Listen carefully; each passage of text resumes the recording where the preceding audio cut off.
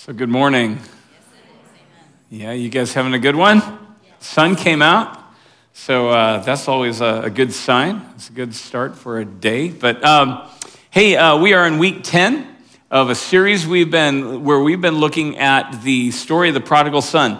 And some of you guys have been with us from the beginning. I've heard from many of you that this has been just a good series. A lot of things that maybe God has brought out. It's always good to go into a story that many times we think that we know, we get into certain parts of Scripture and we go, I've heard that since I was a child. And it's always good to go back and realize that there's so much, there's always something new that God has for us. And so that's been good. It's been good to just be going through that together. I want you guys to think about, maybe it was last night, maybe it's been in the past, but do we have any people in here that are just like dream all the time? Just those vivid dreams, where you wake up. Have you ever had a dream where it's so real that when you wake up, it takes a while to adjust and realize, remember where you are? You're kind of like, okay, what's reality? Is it that or, right? How about, have you ever been out on the ship so long that when you get back to land, you're like, okay, let's remember how to walk on land that doesn't move, right? Because there are these things that take transitions in our life, and sometimes they bring us back to a place that we're not used to, or we've kind of adjusted out of. How about this one? This is a hard one.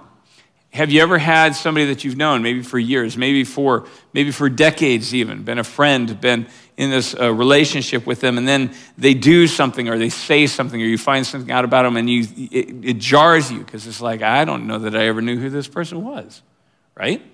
That's a tough one.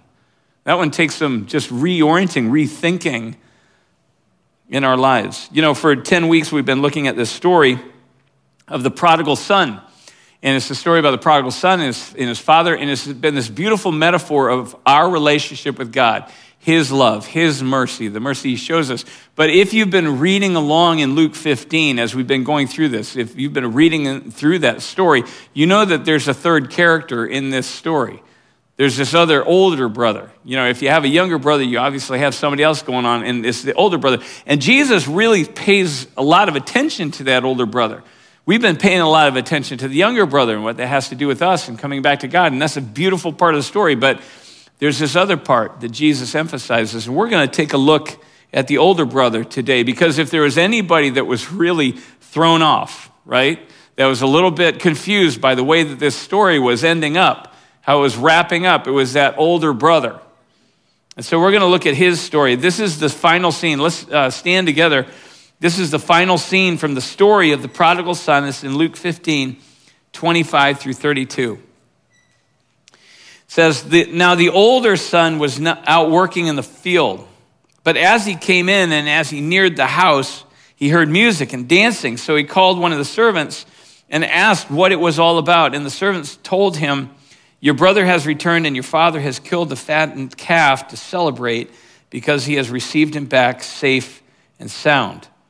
On hearing this, the older son became angry, and he was not willing to go in or to join the celebration. So his father came out to him and appealed to him, asking him to come in. But the son responded, look, for so many years I have been serving you, and I have never neglected even one of your commandments. And yet you have not given me so much as a young goat so that I might celebrate with my friends. But when this son of yours comes home, who has devoured your wealth with prostitutes, you kill the fatted calf for him. The father responded, son, you have always been with me. All that I have, all that is mine is yours.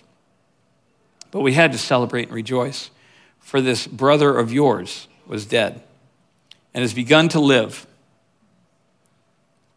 He was lost, and he has been found. So why was the older son so angry?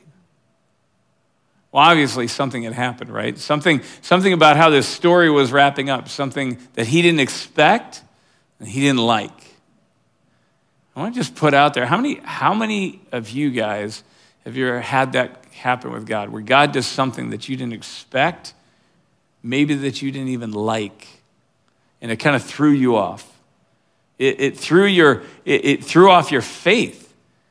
It disrupted, it disoriented you. You started wondering, you started questioning. Maybe it was something that God did for someone that you felt that didn't deserve it. Kind of like the younger son in this story, right? That's part of the older son's complaint. Maybe it was something that God didn't do for someone that you felt did deserve it. That's part of the older son's complaint too, right? He turns to the father and says, you didn't ever give me a party. And I really deserved it. But whatever it was, whether it was something he did or didn't do, it unsettled you. It makes you almost feel like, it can make you feel like you're not even at home in your own faith, right? It takes a while to adjust. It takes a while to kind of reorient, to figure out where am I. The message this morning is talking about that feeling. It's a feeling that all of us go through with God at some point. It's a feeling where we start questioning, am I the one that's off here? Is this even is this the home? This doesn't remind me of the home that I thought I knew. Is something wrong in here? Am I really home? And the question that really comes up is, is my heart even in this place anymore? Or has it started to wander too? Have I found that, maybe the ways that this is going, my heart's it's not with God the way that I want it to be. Today's message is titled, Home or Abroad. Let's pray.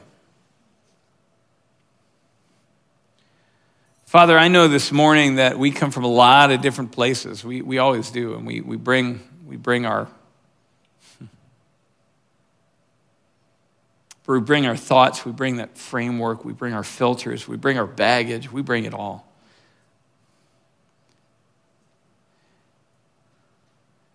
And there's some of us that are coming in, part of that whole gathering of stuff that we have is that question. The question of, is this really, I don't feel settled here anymore. It's not that we've run away. It's not that we've done what the younger son did. We didn't go off and just make a wreck of our lives, but maybe we've hung around, but we're not settled. There's something about how we're seeing things that just isn't sitting right anymore. And Father, it's good to know that you meet us in those places too. We don't have to go off and make a wreck out of our lives in order for you to welcome us back in love. There's sometimes that we're staying in your house and we still are we're just kind of wandering. Our heart is drifting away. And Father, that's when you come out into the field also with us and you invite us back in. Father, I know that this morning there are some of us that are in that place as well. We're in that place where we need you to just meet us out in the field, to bring us back into the house, to remind us of where your heart is, to remind us of that really what it means to be your child, to remind us of what your mercy is about, what your goodness is about, to remind us that this is good. This is good, what you've invited us to be a part of here. So, Father, come and speak to us today. I pray that this would be your space and your time, that this would be your place, that we wouldn't have all those other voices and all those other distractions, that those would be cleared away for this time so that we can hear you clearly. We can hear that invitation, the invitation of our Father saying, come on back in. Come on back inside. Will you tell us how much you love us? Will you tell us how much there is, how much we have in you? God, just remind us of those things. But meet us here. Let us hear your voice clearly through the power of your Spirit. In the name of your Son, Jesus. Amen. Amen. Have a seat. So I don't know that we always recognize with the people that are in our lives, the people that surround us, the people that we're engaged with daily or on those deeper levels. I don't know that we always recognize how important they are, how they help us frame, they provide that framework that helps us navigate in this world.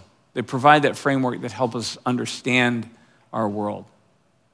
I don't think we always realize that sometimes until they're gone. A year and a half ago, my dad passed away.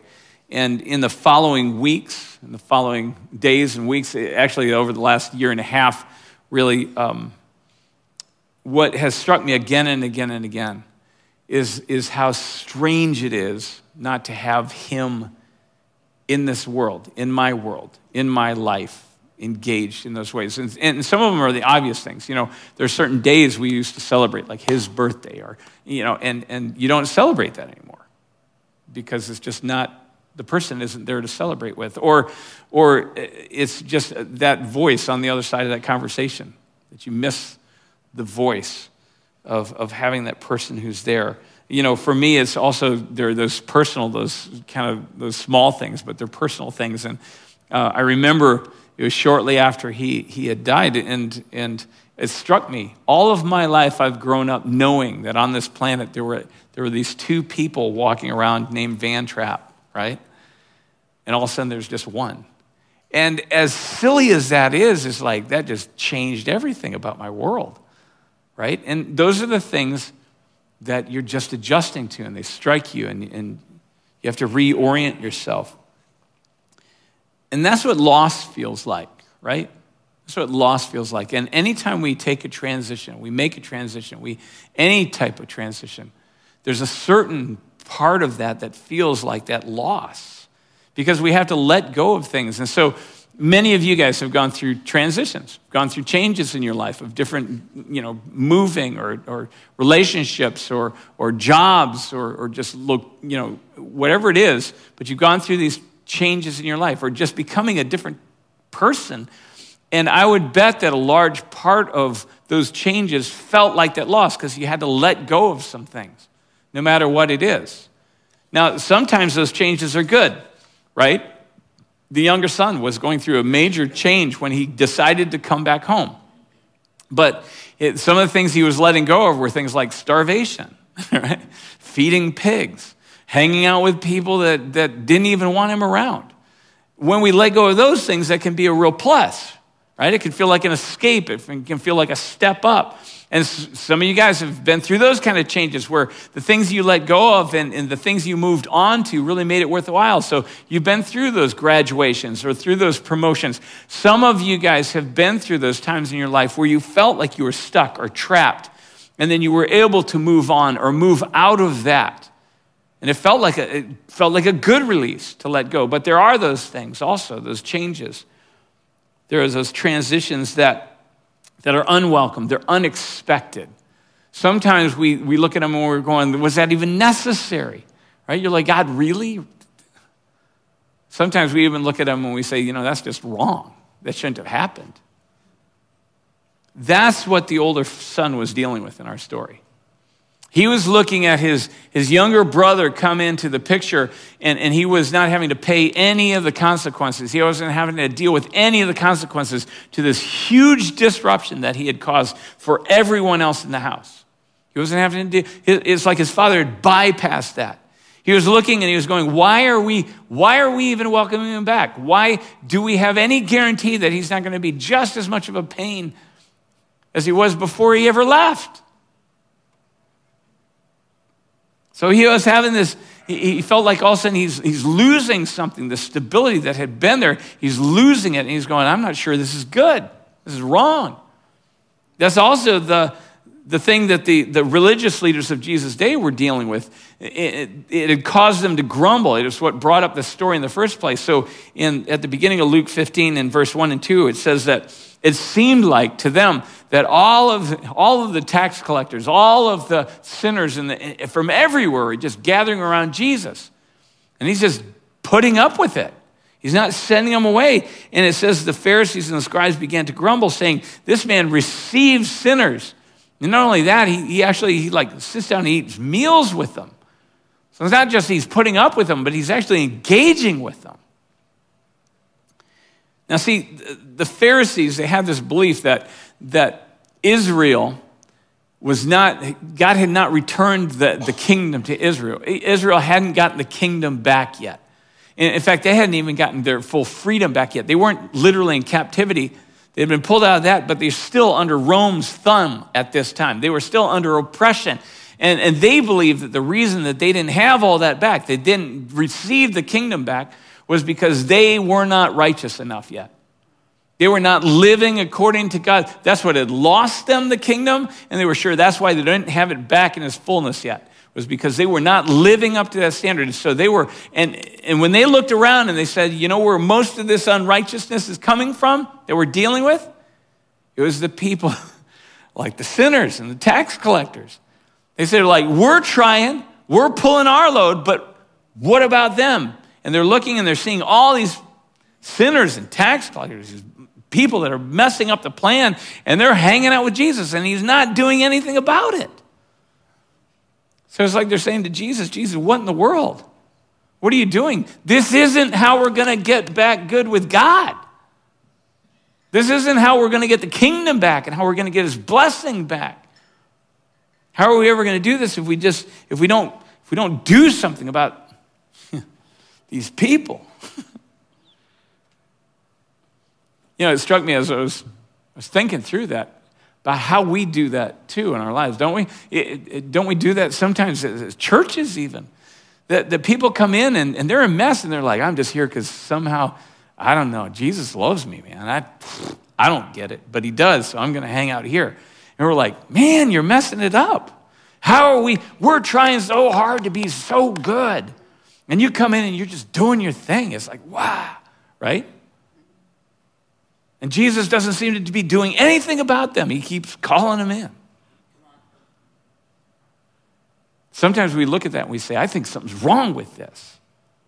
And Jesus does with us what he did with the Pharisees. He says, I think something might be wrong with your thinking. Right? That's hard. Don't you hate when God kind of turns the tables on your thinking?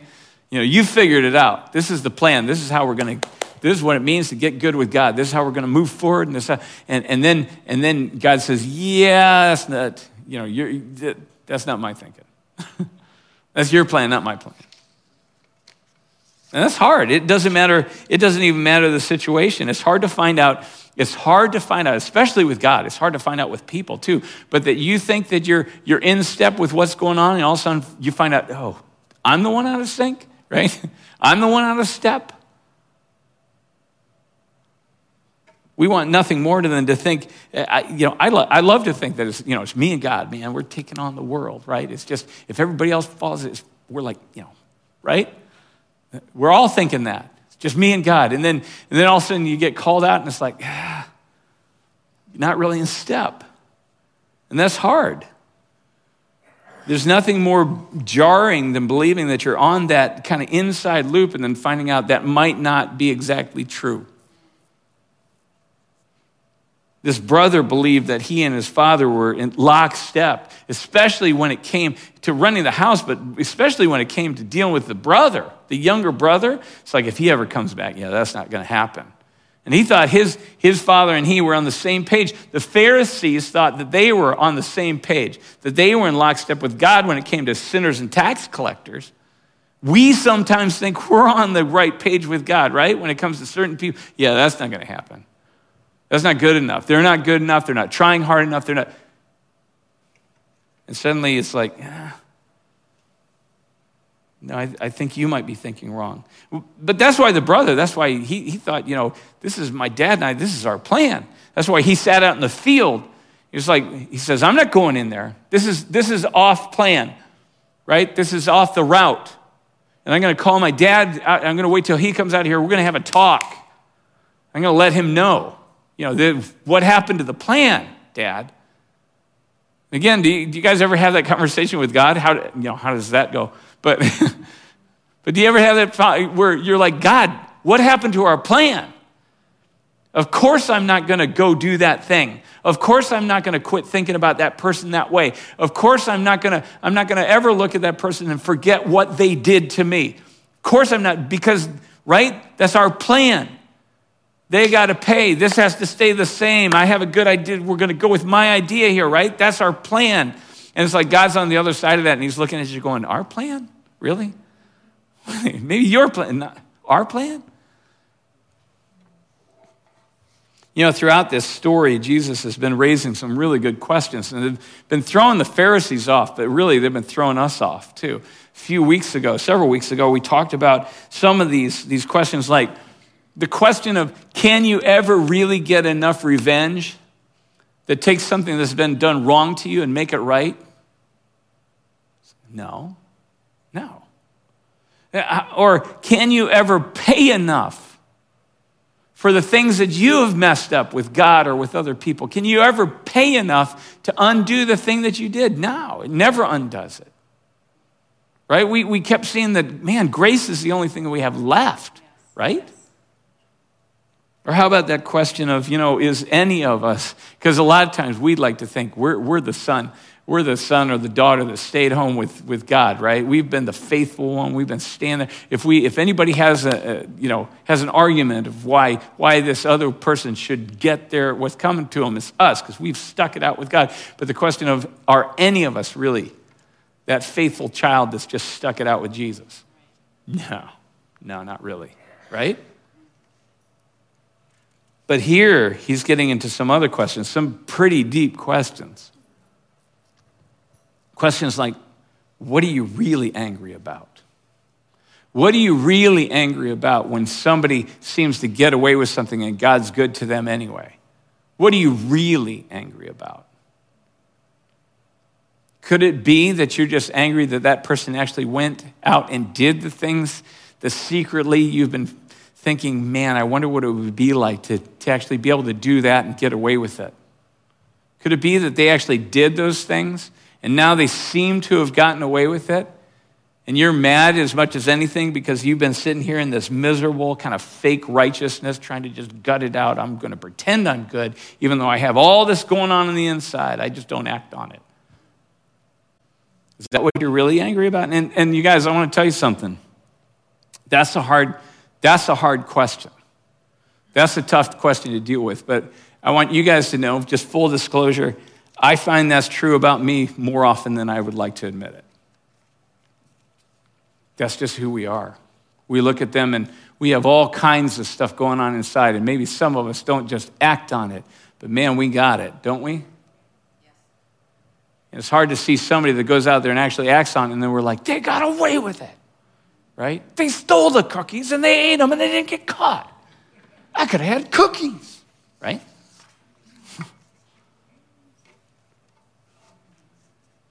Second question is this: have you really lost out? Have you really lost anything by doing the right thing when other people chose not to? Have you really lost anything? That's something that the father's kind of asking the son. Have you really lost anything by being the faithful son? I mean, just because there's a party going on, have you really lost anything? When you choose to do the right thing rather than do the wrong thing. So again, he's asking, why are you angry?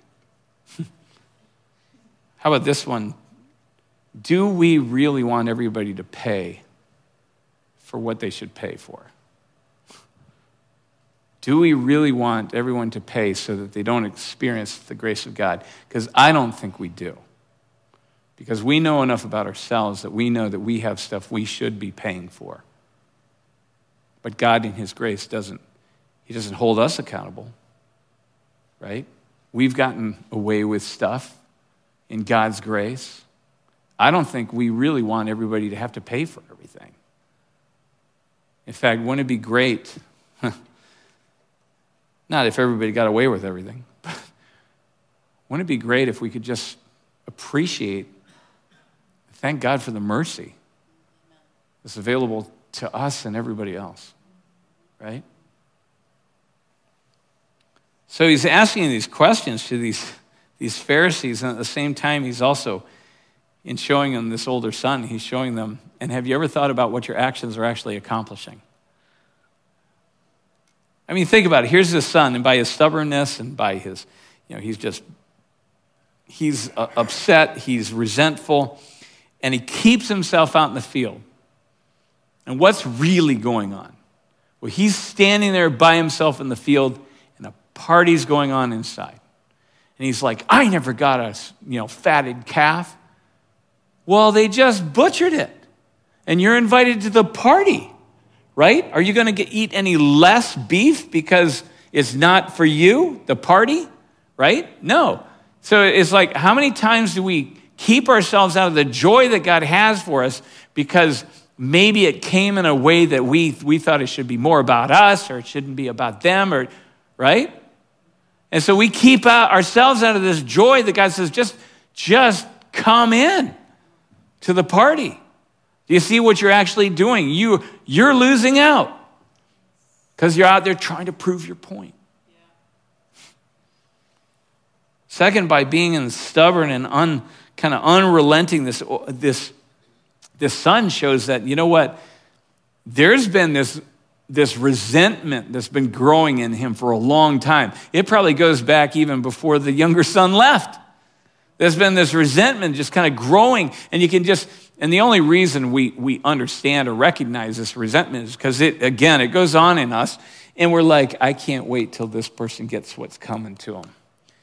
And ever since that son left, probably even before he left, he's just been waiting for that day when that son gets what's coming. In fact, that has been his hope, his dream, his like that light at the end of the tunnel. I can't wait until my younger brother gets what's coming to him. Can't wait till we get the news from the distant country that he's just crashed and burned, or I can't wait till he finally makes his way back here and my father just unleashes on him. I can't wait till my brother gets what's coming for him, right? And he didn't even realize the darkness that had robbed him of being able to live a life of joy because he's so consumed by this resentment. He's so consumed by this unforgiveness. He's so consumed by this revenge and this judgment. I think sometimes we don't realize the darkness that remains, that is there in our hearts, that just clouds us from being able to see even what God has going on. All the good that's going on because of that darkness that rules over us, that we are slaves to, that guides so many of the thoughts and the directions and the choices of our lives. But then also, he says, do you realize by sitting out in this field, all that you're showing is that you may have stayed in the house, but your heart went wandering away a long time ago. You may be physically here, but your heart is nowhere near the Father. That's hard. That's hard to know that we may be present. We may seem like we're at home, but really we're just as lost. We're just as much in a distant country as the younger son was ever. And Jesus ends it there. You go, that's an odd ending for a story. But you think about, why is he telling this story in the first place? Because he's talking to these Pharisees. He's saying, I realize that you guys have been pursuing righteousness. I realize that you've been working hard in the house.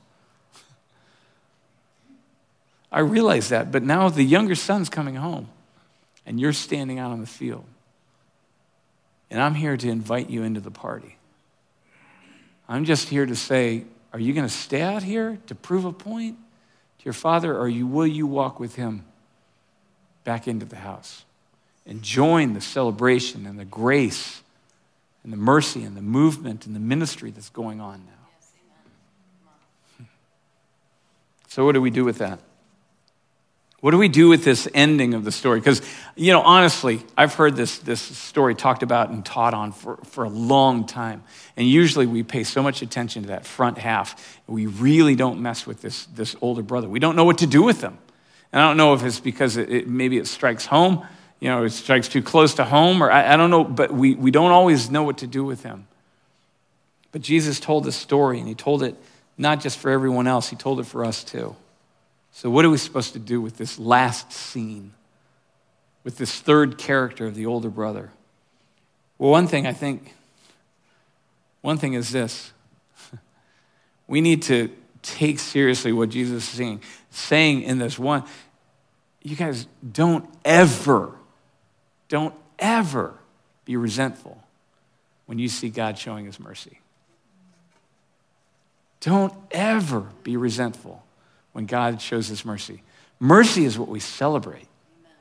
It doesn't matter if it was somebody that offended you, wounded you deeply. When you see God's mercy in their life, don't ever be resentful, because that's the same mercy that causes his goodness to just pour down on your head, right? We celebrate. Mercy is what causes like eruptions of joy. Jesus said twice ahead of this in the 2 stories prior to this one, he said, don't you realize that all of heaven erupts into a celebration, into a party, whenever one person who's strayed from God just turns back. So why would we stand out in the field and say, I don't think they deserved it? Well, of course not. None of us did, right? Amen. So whenever you see mercy, just jump in and say, I love God. I love my Father, that he just pours out mercy. That's what he's about. That's what this house is about. So one thing, don't ever be resentful when God shows mercy. Second, that comes out of that, get good at showing mercy. Yes, amen. Come on. Right? I mean, this is the whole point of his household, right? If you want to know the point of what God does or why he does it, he is seeking to rescue and to redeem and to restore. And that's always about mercy.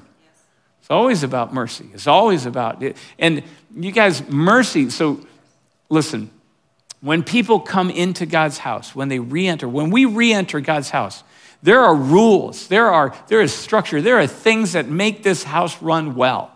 There's no question about that. And just because there's mercy, it doesn't mean that all that collapses and all the, everything gets tossed out. No, we need to be transformed. After mercy grabs hold of us and brings us in, we need to be transformed so we live well in the house of God. There's no question. But mercy is what keeps the door open.